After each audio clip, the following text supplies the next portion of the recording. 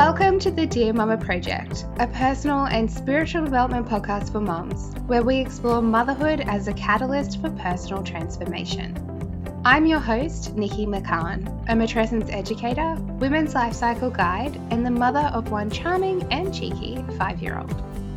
In this podcast, I will bring you practical tools, personal insights, and inspiring interviews to help you in your own journey of growth and transformation through motherhood. Thank you for tuning in. I am so grateful to have you here, and I can't wait to go on this journey together.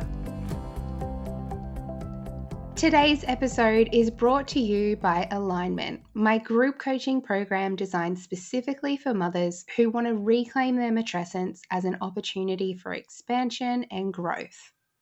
In Alignment, I guide you through a journey of self-discovery that will change the way you feel about yourself, motherhood, and womanhood forever. We explore the identity shifts of matrescence, unpack the cultural shoulds of motherhood, identify your own values, and create your own definition of success.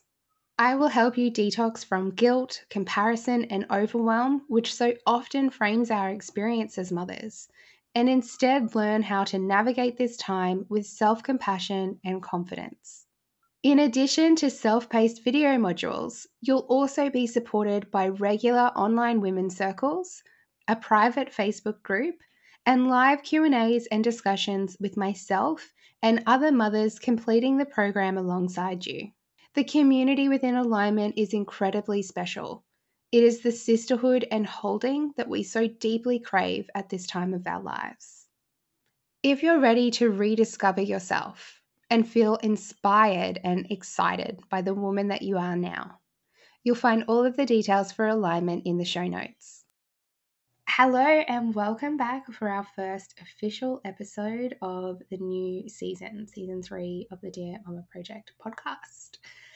In today's episode of the podcast, I'm speaking to Kimberly Johnson, a sexological bodyworker, somatic experiencing practitioner, yoga teacher, postpartum advocate, and single mum.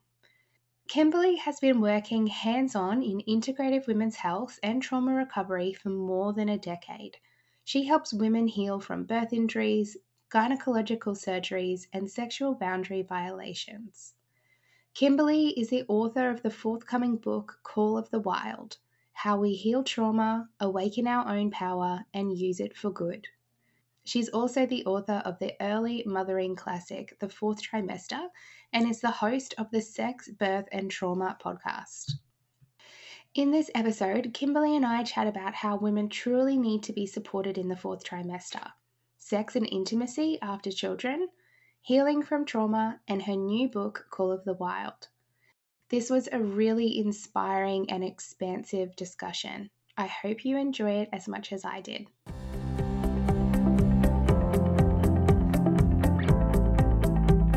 Hi, Kimberly. Thank you for joining me on the podcast. Hi, Nikki.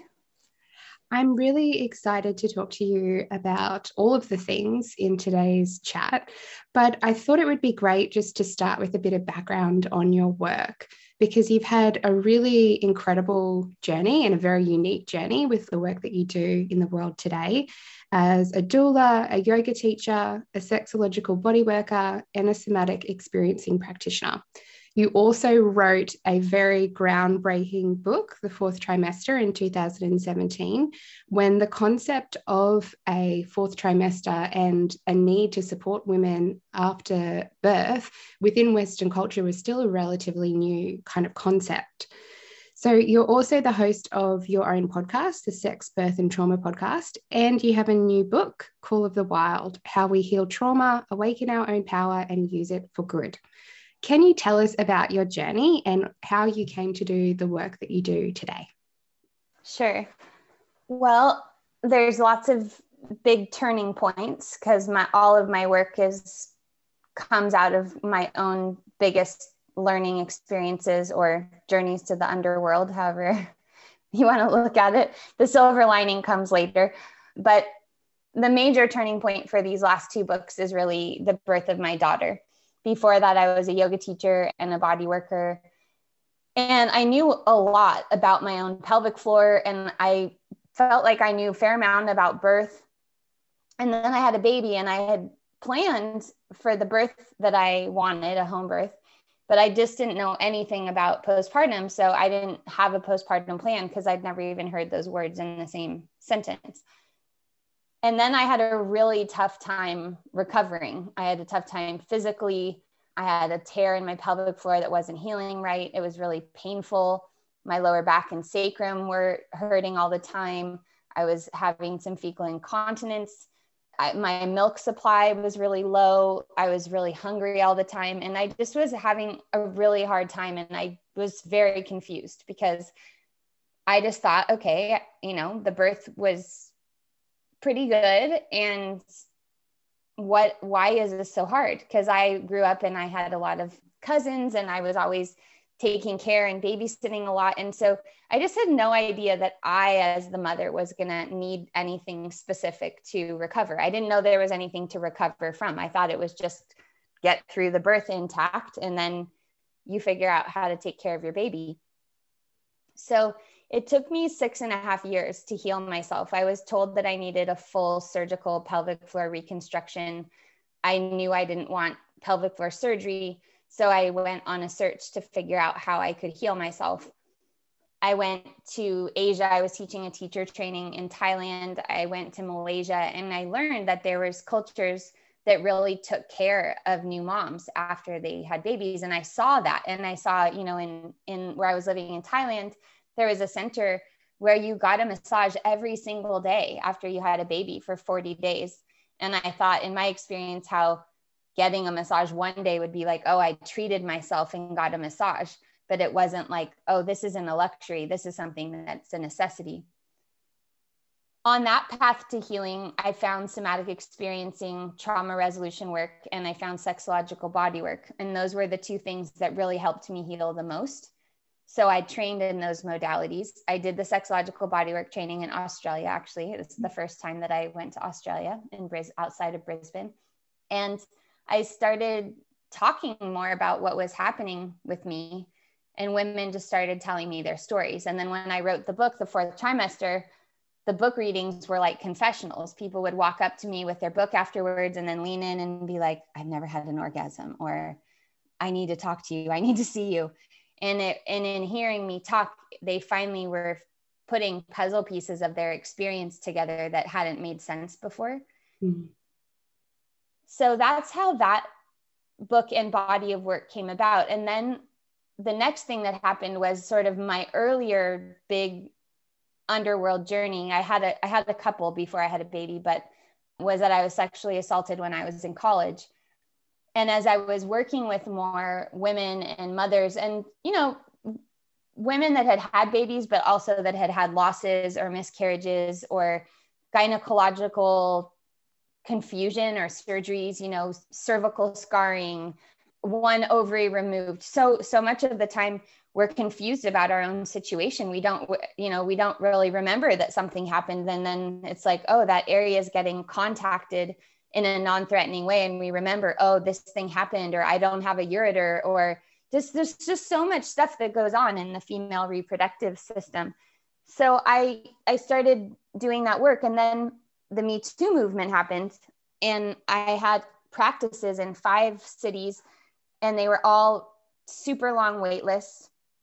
And I was like, I've got to start being able to help people with this, not one-on-one, because this culture that we live in, where everything is so shrouded in shame, and the word postpartum is now synonymous with depression. Like, you just say, like, I had postpartum, and it's like, well, yeah, everyone has if you've had a baby, but it doesn't have to mean that you're depressed. I decided to take people through an online experience of going from being in more of a freeze or flight state in the nervous system into a healthy fight response, because so many women in their healthcare and birth experiences and sexual experiences, there's movements they couldn't make or words they couldn't say. And in the attending to those nervous system cycles, we could cycle up into completion, and then they would be able to have the sex that they wanted, or be able to have a pap smear that felt respectful of their body and even maybe positive. So that's what this this book is about, Call of the Wild, How We Heal Trauma, Awaken Our Own Power, and Use It for Good, is how do we move from those habitual states of fitting in, fawning, freezing, and fleeing, and move into a healthy fight response. Yeah, and as you said, unfortunately, there's such a need for this work with so many women experiencing sexual trauma, or unfortunately in birth as well. There are so many women coming out of birth with birth trauma. In Australia, there's 1 in 3 women who go through birth who then meet the criteria for birth trauma. So there is such a big need for this work. For someone who's new to some of this language, can you explain what somatic experiencing is and also what sexological bodywork is? Like, what are those two concepts? Sure. Also, I just want to say that trauma is something that it's not an event that happens, it's how our body stores that event. So it's the difference between, in life, stressful things happen and they happen to all of us.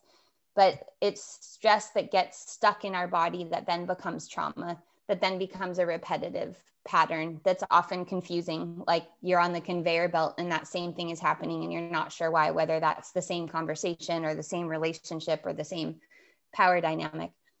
We're in a collective immobilization right now because you and I are talking in May of 2021 and we've been in 14 months of a pandemic. So there's a lot of immobilization responses that if you've had earlier ones get kicked up to the surface. Sexological bodywork is a profession that is sex education. It includes hands-on work. It can include, not always. And the code of ethics of sexological bodywork is that the practitioner is always clothed and wearing gloves. And it's only one-way touch, but it includes genitals. So if you're a massage therapist, you drape breasts and genitals. If you are a practitioner in general, like a PT or a doctor, they do everything they can to avoid touching labias and clitorises because they don't want it to veer into inappropriate or arousal. But at the same time, vaginas don't really like to be contacted by poking and direct entry. They like general contact. The vulva is the vagina's neighborhood. The vulva likes to be contacted and some readiness before moving farther in.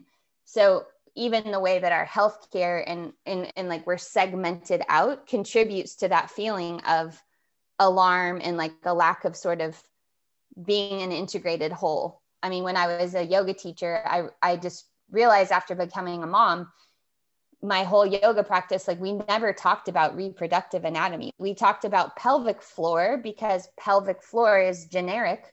But a woman's pelvic floor and a man's pelvic floor are totally different, shaped differently, operating differently, different number of openings. There's all kinds of differences. So in the process of elaborating on this work in my own personal understanding, I really recognized like, wow, all of these fields that I'm in are disproportionately impacting females because the male body is the standard and the female is the derivative. It's like a special interest case. It's like, oh, and then there you go. There's the woman situation kind of thing. So sexological bodywork just includes genitals in bodywork. Somatic experiencing is the work of Peter Levine. He, in the 70s, was studying animal behavior and medical biophysics and realized that wild animals don't experience trauma, but humans and domesticated animals do. And he became very curious about that. Well, why is that? And in the studying of animal behavior and then the application of that on human clients that would come to him, he recognized that it was the body, as Bessel van der Kolk said, the body keeps the score, and that we can have a cognitive narrative about what's happened to us. We can understand it. We can know what our mom or our dad did and the constellation of factors that cause something. But as long as it's still lodged in the body, there's going to be this disconnect between how we want to be or how we think we should be with how we actually are. So in somatic experiencing, we're helping people renegotiate that. So if you think about a trauma as like a record skip, your system just keeps skipping at the same place every time. The resolution is like smoothing over that skip. So then you can hear the complete song play. Yeah. So in like to give an example of what that might be like, would that be that if you have had something happen to you in the past, you could be in a situation that's not exactly the same, but reminds you of it. And then your body goes into a stress kind of response and a trauma response. Is that how it would kind of happen for someone as an individual? Yes, Mhm. you just might not know what it is. Yeah. So you might know what it is. Like you might smell a certain cologne and then all of a sudden you're remembering the ex-boyfriend and then you're remembering the dynamic and then you're back into that old space.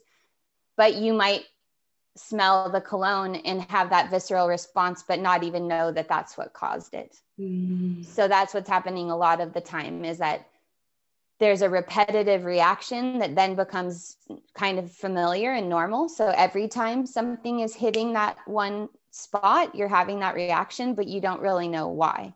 Mm. That happens a lot with sex, where it will be like what somebody knows how to interpret is just like, I don't want it, which is a limit. And being able to say, I don't want is, a way of asserting your own space and boundary, but they're not really sure why they don't want it or like what it is they're not wanting. And so the tools in the Call of the Wild would help you parse that out.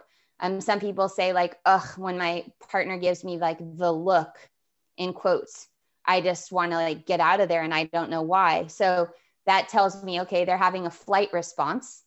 And the look to them is not just the look, it's a series of things that's associated with the look. So if they could communicate about that, then they might be able to get somewhere if they're actually interested in connection, other than just that response that then becomes just like, oh, that's just what's happening all the time. And then one person feels rejected and the other person is confused. And then they just sort of stay in their separate camps, kind of wondering what's happening. You get the language to be like, you know what? I noticed that when you give me that look, I feel like I'm recoiling and I would like to move towards you, but I don't really know how. Do you have any ideas about that? And then it would, or like, or when you give me that look, what is it? Is there another way that you could say what you're trying to say with the look? Or is there an image, and experimenting with it? Like, well, what would happen if you were in the other room and you did that? Or what would happen if, there's so many different ways of experimenting.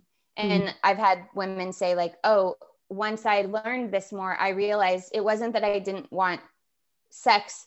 It's that like the way, like when my partner approached me from behind on the right, I had a certain reaction.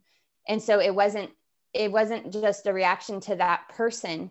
It was a reaction to having someone physically close in a certain dynamic, or the minute that their partner went to get on top of them, that was the moment when they just dissociated and started to check out and not know, become confused. Mm. So you start to realize it's your physiology, and then we don't assign that moral meaning to it, and we don't go off on one of like, well, maybe this is the wrong person for me, and like, here I go again, like, now how do I get out of it? It's like, it's just dealing with what's happening in that moment. Yeah, that's so powerful. And I think that I'm really interested to talk to you about sex postpartum because I think there's so many different things that are happening in that relationship. And as you said, sometimes a woman might be working through changes in terms of how she wants to connect with someone. And that can be hard to negotiate with a partner when they can perceive it potentially as rejection as well, as you said. So I wanted to first, though, have a quick chat about your book, The Fourth Trimester, because I feel like you were one of the real pioneers in this space. And we weren't really, I mean, I had my son in 2016. I never heard the word fourth trimester, but now I can see that it's become a part of our vocabulary and it's become a part of our understanding, which is amazing, but we still have so far to go in terms of how we support women and mothers postpartum, recognizing that we're going to be postpartum lifelong, but there's obviously going to be periods of it that are more acute than others. I'm interested to know in your work that you do with women and mothers, what do you think we really need to understand about supporting women postpartum still? What have we not got? One of the reasons I was so dedicated to this topic is because I feel like if we can get it right and do it better, we're going to repair so many things about how we've distanced ourselves from organic intelligence, from like how nature works and how the earth works. there's the structural pieces that need to change. Here in the United States, the average woman takes 12 days or has 12 days off postpartum. As Alexandria Ocasio-Cortez duly noted, it's illegal to separate dogs from their puppies for like 8 weeks, but it's legal for women to be back working 12 days postpartum. So, internationally, that's really different. I'm a huge fan of Jacinta and what they do in New Zealand. There have been a lot of shifts. My book came out in 2017. 2020 was one of the first elections where maternal leave was on the docket, and it was considered an important thing to talk about. Before that, it was never even talked about. I think the pandemic has really surfaced like what mothers are actually going through, and also brought that to the political level. So I absolutely think that, company policies have changed too, though. There's a lot of progressive companies here in the US where anyone who has a child gets 6 months off. So we need to do those things. But on the personal level, we also, as women, have to prioritize ourselves. And we have to, even though vulnerability, we often see that as weakness, we have to understand that we are vulnerable postpartum. And everything that a baby needs postpartum, a new mother also needs. So you would never leave a baby alone for more than a couple of hours. A new mother needs a constant food source, just like a baby needs that. A baby needs to be swaddled. A mother also needs to be swaddled. We are so hyper individualistic in the West that we think like, oh, the baby's out. Now it's time to like strengthen that baby and get it independent. But in fact, we're an interdependent unit, especially for the 4th trimester, for those first 3 months. But, how long the postpartum time is like, it depends on the kind of birth that you had, the kind of recovery that you had, the kind of support that you've had, how many other children you've had, or what your fertility journey was like, how many losses you've had. If you've had 3 losses and then a baby, you're really on your 4th postpartum. And all of those hormonal shifts are going to compound one another. All of the laxity of your ligaments, it's going to be a compound experience. But the good news is that it's a very latent time, which means that your system is so open that you can heal things that have happened at that time too.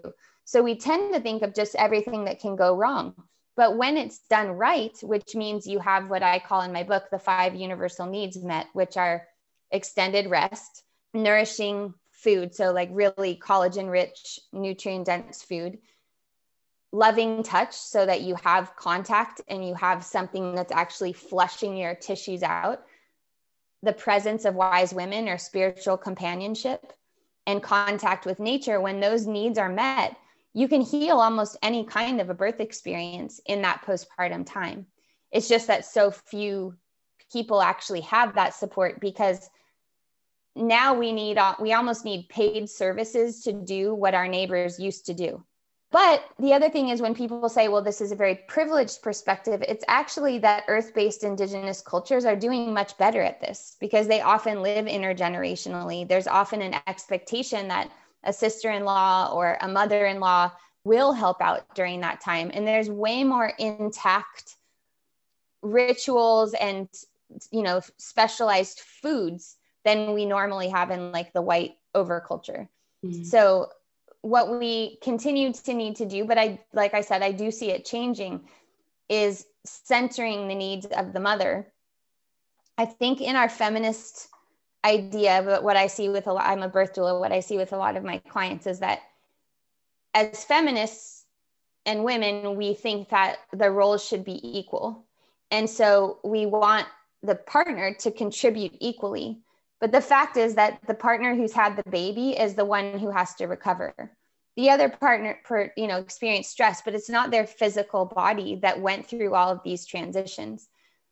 And because we're a culture that's very separate from body, we tend to just ignore that. And with women, a lot of this is invisible because it's happening internally. So you can't see what happened to your uterine ligaments. You can't see what happened to you can't see what happened to your cervix, right? So it feels very vague, but it's really imperative, it kind of makes me crazy. This whole emphasis on the postpartum solution now is let's screen everyone for mental health diagnosis, to me is just really off base, because most people are going to have I would say probably 90% of people, if they answered honestly on the checklist, would get a diagnosis, because if you are confused about why you're in pain and you're getting sent to a PT, and if you cry at the PT, they're sending you to the therapist. But if you go to the therapist, they don't know anything about incontinence, and they're not asking you about like, are you in pain, and like what's happening.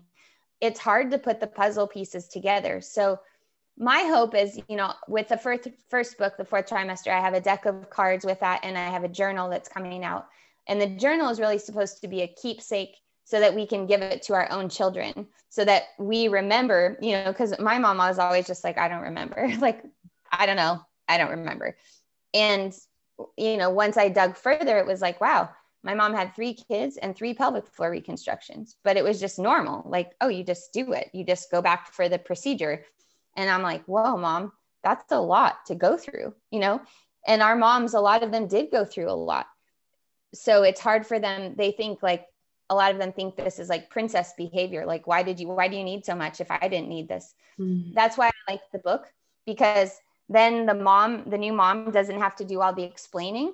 You can just say, oh, I read this book and like, you should check it out. I think the people supporting me should read it. It's interesting. And then you can use the book to talk about the ideas instead of feeling like you have to do all the educating. Yeah, totally. And that's not what you need to be doing at this time. It can feel like that's another job on your list, to try and educate the people around you and how to support you, or to even understand that this is a time worthy of support. So I think that's amazing. And I'm very excited that you're bringing out your journal too. Very cool.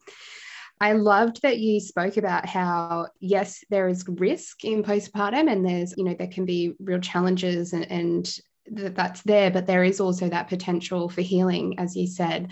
And I know for many of the women that I connect with, they go into often postpartum for the first baby, and they go in with their kind of like blindfolded, because we're not prepared in our culture for what this is really like, and it can be glossed over.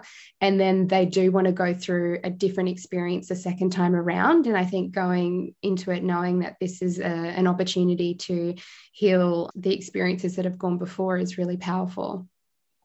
Definitely. I mean, it's the people, probably the biggest readers of my book, The Fourth Trimester, are either birth workers like doulas, or people who had a bad time the first time around and are like, I want to do this differently. But hopefully in the next 5 years or so, when there's more leave, and, because what it requires also is those of us, so I have a dream, and my dream is that women who are retired get trained by the government to be the people who are helping the new moms. Because normally the people that train to help new moms, they have young children themselves, because they go to the training because they are trying to repair their own experience, which is beautiful, but it's really hard to take care of your own young children and other people's young children. So we need an intergenerational plan. And the good thing is that a lot of these things are very simple. And I'll just give my idea away. So anyone listening, if you can put this into practice, go ahead and take the idea. It's fine. I just want more people to get help. I think that if every woman had someone come to their house 1 time a week for 3 hours, and those 3 hours, they got a couple of meals. So standard postpartum meals, which are like basically bone broth and kitchery. They got a vaginal steam, because vaginal steaming, as long as you didn't have a cesarean, you can steam if you had a cesarean after 6 weeks. But if you have a vaginal delivery, you should read more about it if you want to learn, fourthtrimestersteamstudy.com. But you can start steaming at 4 days postpartum. So somebody would bring you a steam, and then they would listen to you. And you would know that once a week, someone was just coming for you, not for your baby, not for a visit, but like just to take care of you. Can't you feel that, Nikki, that like that would just change everything? Yeah. Totally. And so it doesn't have to be every day, all day. Like people get this in their mind, like it's an all or nothing. Like, well, I can't afford so I'm not going to do it. But it's like, but 2 or 3 hours a week, like, and knowing that you can count on it would really help. Totally. And I love that you've really emphasized that it's about the mother, because when you're going through postpartum, it's like the attention's like so focused on the woman during pregnancy. And then as soon as it's postpartum, it's like kind of looking past the mother into the baby. How's the baby going? What's the baby doing? So the mother really does need to be centered, and having something that was just for her each week would be so powerful. So if anyone can make that happen, Yeah. please do. And like I said, I mean, in Taiwan, what happens is that Taiwan and Hong Kong, they have what they call confinement nurses. And so it's retired women that the government train, and they learn infant massage, and they learn how to do the postpartum massage, and they cook the morning meals, and they kind of establish a rhythm. And when women get pregnant there, the first thing they do is hire a confinement nurse so that there's somebody that's available. And I think also it's really important to point out that there's no way to do this perfectly. We're humans and we're human animals, and life is unpredictable. I mean, we're in a freaking pandemic. There's all kinds of obstacles. It's just about knowing that it's important and doing a little bit more so that you're not pushing yourself. You're not going out to Target or whatever the Australian equivalent of Target is. You know, you're really recognizing how energetically open that you are at this time, and that you're swaddling yourself. So even if you have to go to work 2 weeks after you have your baby, and that happens to be leaving your house, or you know, life happens, people have funerals they have to go to, or that you still, it's the way that you're regarding yourself, and that you're not, you know, I've had people come to my office and they're coming to me to talk about how they don't have a sex drive, and then they tell me they're 3.5 weeks postpartum. And I'm looking at them and I'm just like, sister, what are you doing in my office? Like, I want to escort them home, you know, just like, what's going on? And like, and the fact that I couldn't tell that, it was just like, wow, this person is so put together at 3.5 weeks postpartum. The amount of pressure and stress to get yourself dressed and get out of the house and even be worrying about your sex drive at that point. It's like, no, we're just worrying about your organs going back in the right place. We're worrying that you have enough caloric intake so that you can nurse your baby. You know, to me, and now that there is more postpartum awareness, people do a lot of self-diagnosing. So they'll call me and say like, well, I'm incontinent or I have a prolapse. And it's like, but you're 12 days postpartum. Like you just need to be horizontal out of gravity and let your body do what it needs to do. Like there's no reason to drive around to appointments right now. You need to have people come to you. Yeah. So, but we need to emphasize that when you have a baby, no matter how that happens, you're in an altered state. It's an altered state of reality. So we need people around us protecting us. So, you know, if anyone here has ever had their wisdom teeth removed, or you've been under general anesthesia, you think you're normal right away. And then a week later, you're like, I was definitely not normal. That's kind of how it is after you have a baby. You don't have good judgment about how normal you are. And your habit's going to tell you, well, what's healthy is going out for a walk, or what's healthy is smoothie and salads, or what's healthy is calling a friend and talking. And in fact, at this period of time, those things might not be good for you at all. And so that's why we need community, because we need that other gatekeeper saying, come on, honey, just lay down. I know it feels claustrophobic, but like, just lay down, go ahead. I'm going to take your phone. Like, no more social media. You need to just shut down. Here's your eye pillow. Like, you need somebody else that's reminding you and saying, it's like short term for long term. And we're just not very good at thinking long term, and we don't have these cultural practices in place. So normally other people they just won't let you, they just won't let you leave the house. Like, that's just not happening. So yeah, we just need to give ourselves a lot of grace. And, like I said, I wrote a book about an experience I didn't have. So I'm not standing over here saying like I had the perfect postpartum team and I knew exactly how to do it. I didn't even know how to have one. But in the process of working with a lot of women, I have one friend, her name's Jennifer Mayer. She has a business called Fully Funded by 40 Weeks. And her story was basically that she had her first baby. She was a birth doula. She ran a doula agency called Baby Caravan.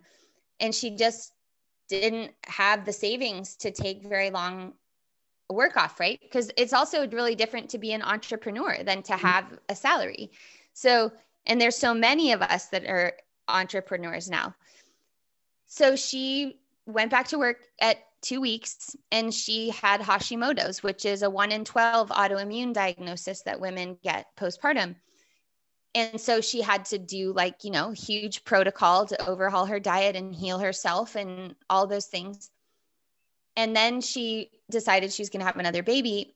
And based on what she learned from her own experience the first time, which, and she's a perfect example of someone who intellectually knew, like she wrote her undergraduate thesis on feminism and midwifery, something like that. And she'd supported tons of birthing people, but just that tendency to think that you're the exception or that it doesn't matter that much. Mm-hmm. So when she had that happen, she was like, I am going to, this next time I'm taking at least 4 months off. She started a radical savings plan. She told everyone, I contributed, like basically, I don't want anything except for money to go into this fund so that I can take these 4 months off of work. And she did. And she called it something like her fluffy nest. And she's like, I just want to be in like my soft blankets with my cats and my kids. And it really changed so much so that now she's teaching other women how to do that. So that, it's a cultural thing too. It's like, well, we plan for weddings and people know how to offer a wedding gift or, to save up for a wedding. Really, like for my daughter's 13 now, but it's like, I should be saving for her postpartum nest, and that should be just a part of like, because it's what women need and it's what families need. Mm-hmm. Because we're talking all about women, mainly because people rarely do. But of course, like I said, it's a mother-baby dyad. So this is also how babies learn how to attach, and their nervous systems are formed by our nervous systems. They're bathed in our nervous systems. Again, not reason to recriminate yourself. I was in a super stressful situation when I was pregnant and when I gave birth, and each family has their own story, and I'm still unwinding certain of those patterns with my own daughter, and it's just life again.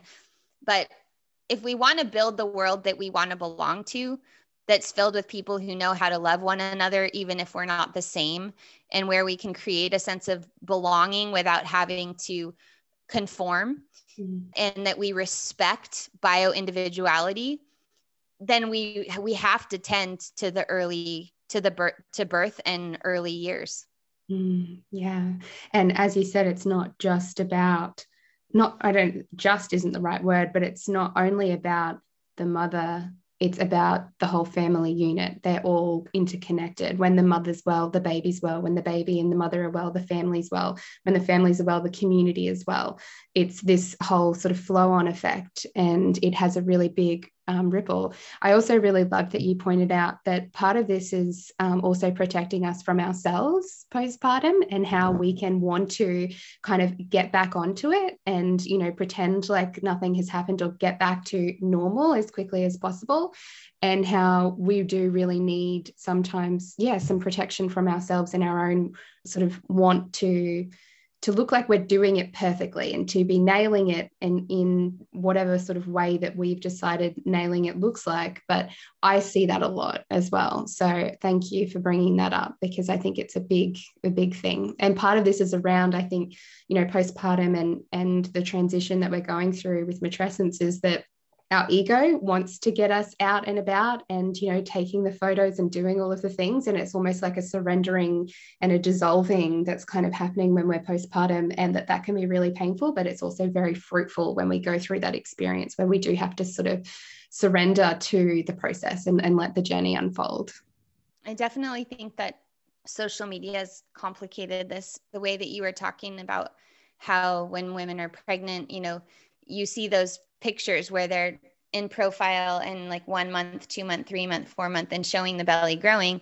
And then the baby comes, and then what you see is just the baby with the 1, 2, 3, 4, 5, and the mother is gone.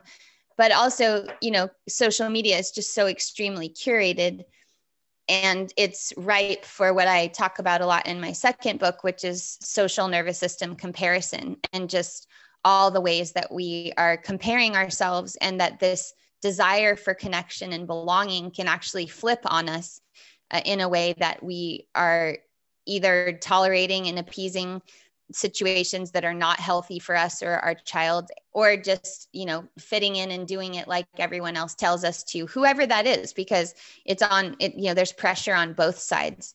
So there's just such a need for honoring our own way, right? Because we all mother differently. And that's part of the time when we're learning how to mother.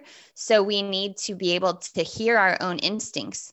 That's mostly what our child needs from us. Mm-hmm. But if we have a lot of interference, or our own ego is pushing us to fulfill a past expectation of who we were before this moment, we miss out, and we end up having to circle back to it. And that's physiological and spiritual. Mm-hmm. I try to really talk to people about this, because if people who are listening, if you're listening and you're like, wow, I really didn't have any of these things postpartum, and I do feel like I'm not doing well because of that, or I still haven't healed, that's really common. And luckily, we still have cycles. So the getting your period, menstruating, is analogous to a postpartum time. So if you have postpartum healing to do, you can do that while you're menstruating. You can still belly bind, you can support your organs, you can take full rest. And if you're not bleeding anymore, then you can start to pay more attention to lunar cycles, and you can respect that flow of rest during your lunar cycle. And also, because we don't have this really long view of health, it's like how we go through postpartum is also going to impact how we go through menopause, mm-hmm. because it's another time of fallowness in a certain way. And our culture just loves spring and summer and productivity and, fastness. And we don't honor those slower times. So as we look at just how we want to move through, or I want to move through my life gracefully, but also, what is actually in organic alignment, it's really helpful to know we still have, that record I was talking about in the record skip. As women, we have more of those. And so there's more opportunities for things to maybe, more record scratches, but there's also more opportunities for repair. Yeah, I love that. Thank you for sharing that with us, particularly how if you haven't had the postpartum experience that you wanted to, that you have that opportunity with menstruation. And I think that that's really, really powerful. So thank you. I want to have a chat to you about sex and intimacy, and we did kind of touch on it a little bit at the start, but how does sex and intimacy change when we become a mother, and what are some of the common challenges that you see women experiencing after pregnancy and birth in terms of intimacy?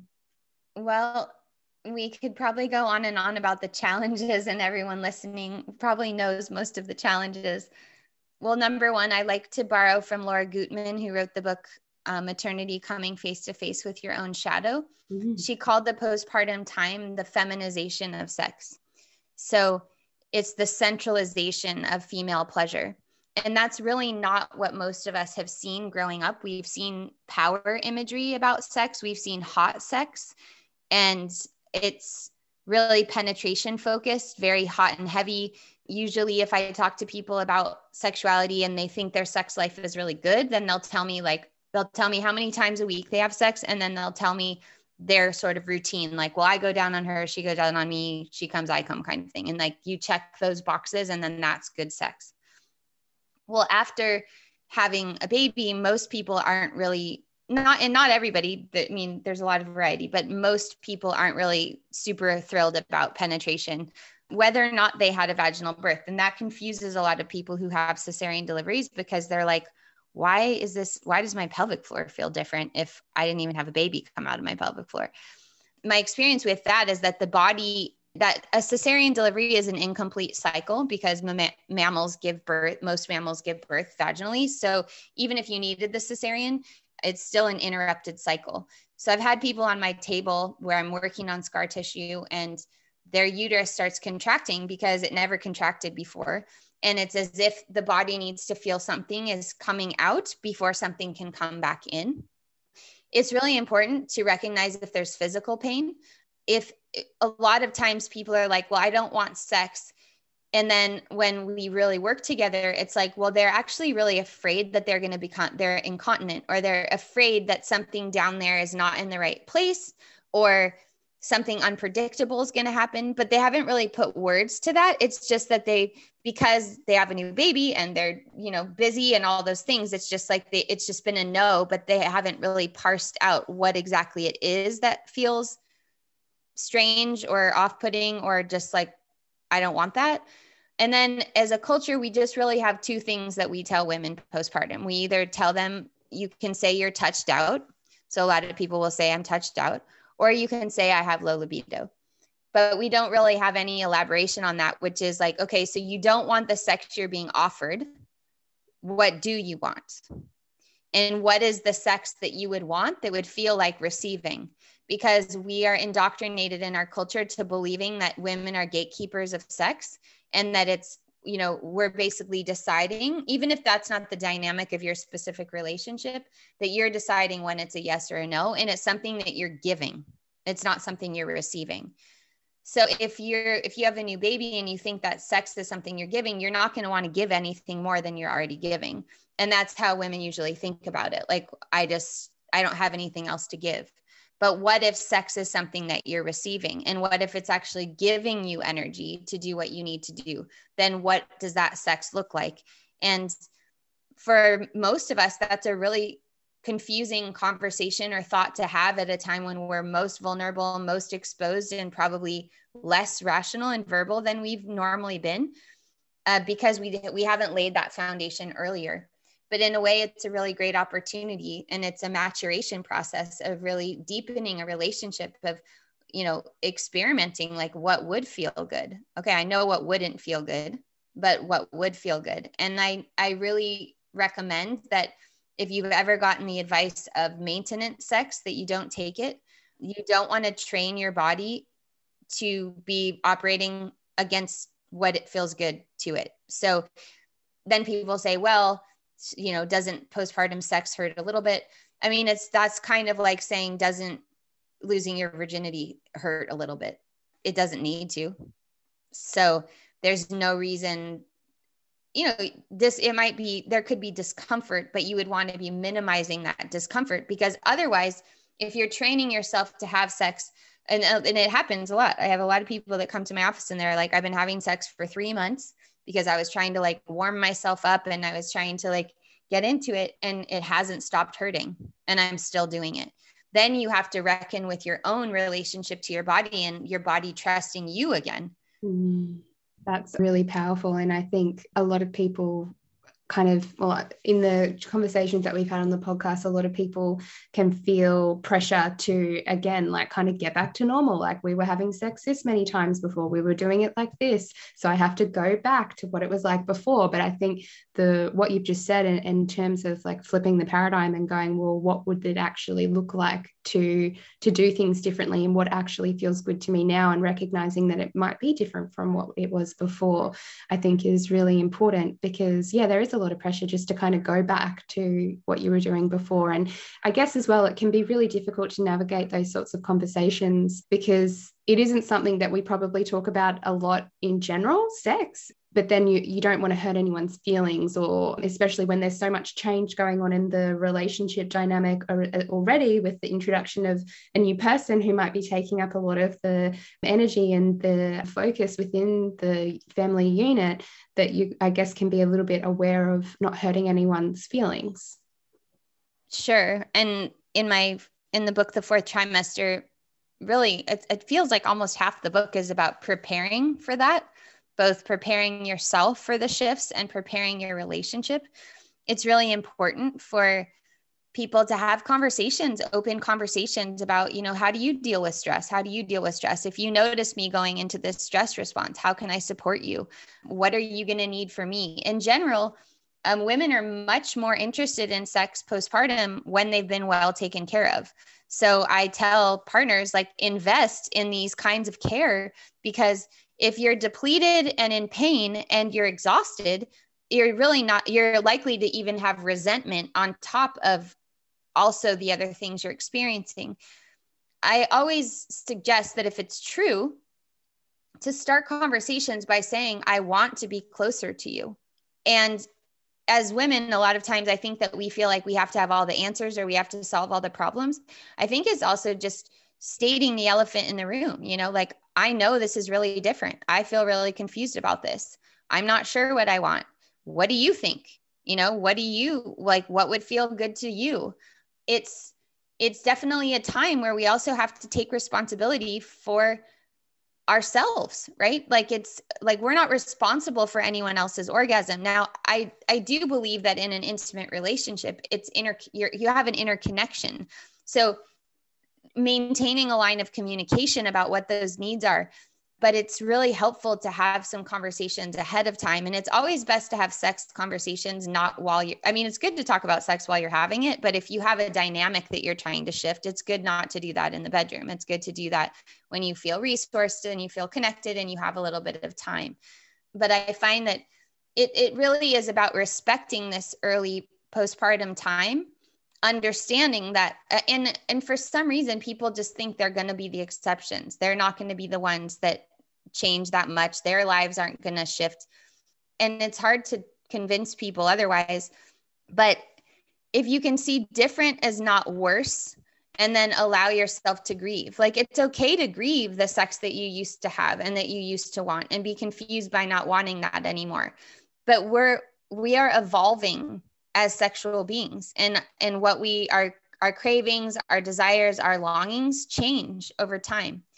So it's really helpful to attend to that, but also not to catastrophize or imagine that what's happening in those 6 weeks or 3 months is like setting something in motion that can never change, or that's not going to shift, because it does shift over time. And as long as you're doing your best to stay connected with the person, sometimes what happens is that the baby comes between you and the partners forget to look at each other, and they both just look at the baby all the time. So it's like prioritizing that you're actually in contact with the other person, so you know where they're coming from. Yeah. The Gottman Institute, the research they did on relationships postpartum was basically showed that what men want the most the first year postpartum is to be acknowledged as necessary. So they might only know how to ask for sex, because we don't really teach men how to say, I want to feel closer to you, or, so they might be asking for sex, but what they really want is to still know that they're important and still know that they are a necessary part of the family. Yeah, I think that's such a powerful point. And I've heard you speak about that before. I was actually listening to a podcast interview with my husband, and I looked at him and he looked at me, and I was like, okay, yep, that was definitely how he felt as well. And it was good to be able to open up a conversation with him about that, because I think you're so right that many men aren't taught the skills to be able to have those conversations, or that can be really vulnerable for someone to say. And as you said, it's much easier just to ask for connection in that way, rather than sort of articulate what they might really be kind of craving beneath that. So it's really, really powerful. I've also heard you talk about the need to prioritize pleasure within our lives, and particularly as mothers, and how that pleasure kind of changes over time. Can you talk to how we can increase pleasure within our lives, or what that might actually look like? The context for pleasure, there's a lot of context for it, but one of them is just that in general, again, a yang quality is like productivity and quickness and linearity, and a yin quality is quiet and dark and moist and circular.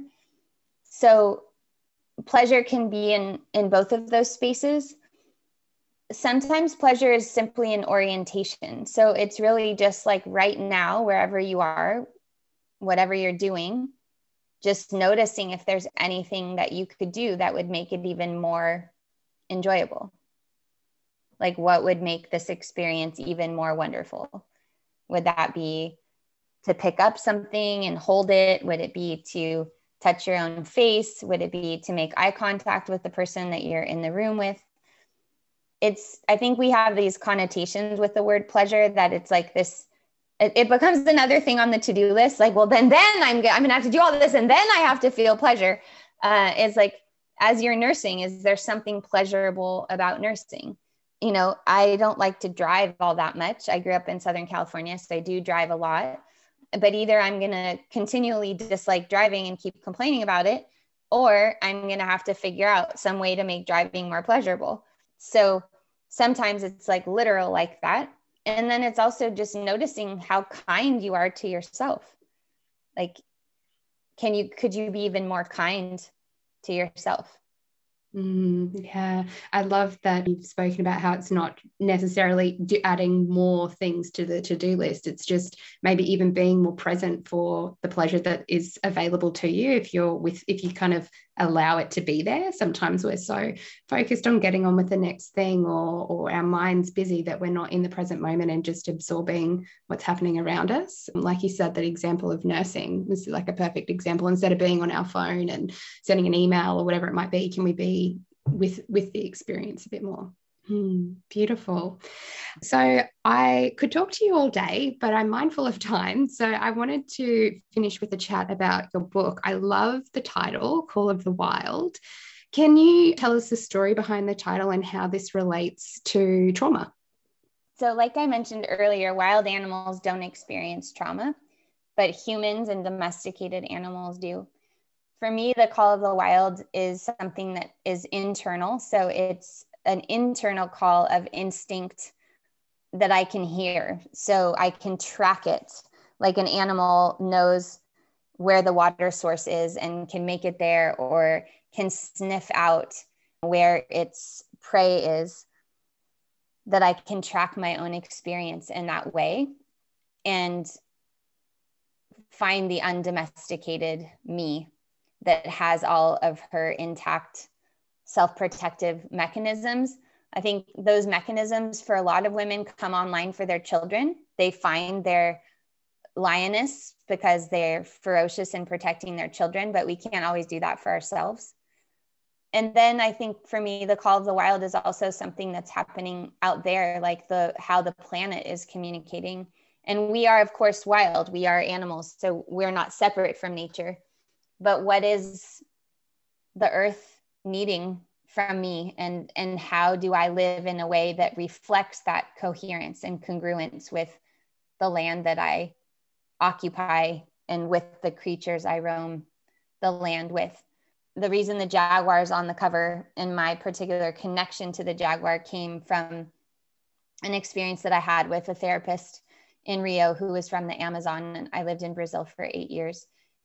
And I was telling him that I was feeling really so exhausted by single parenting and having to be the mom and the unconditional love. And then what I was considering to be like the dad doing the boundaries and disciplining.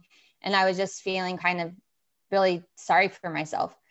And he said, "You're a jaguar.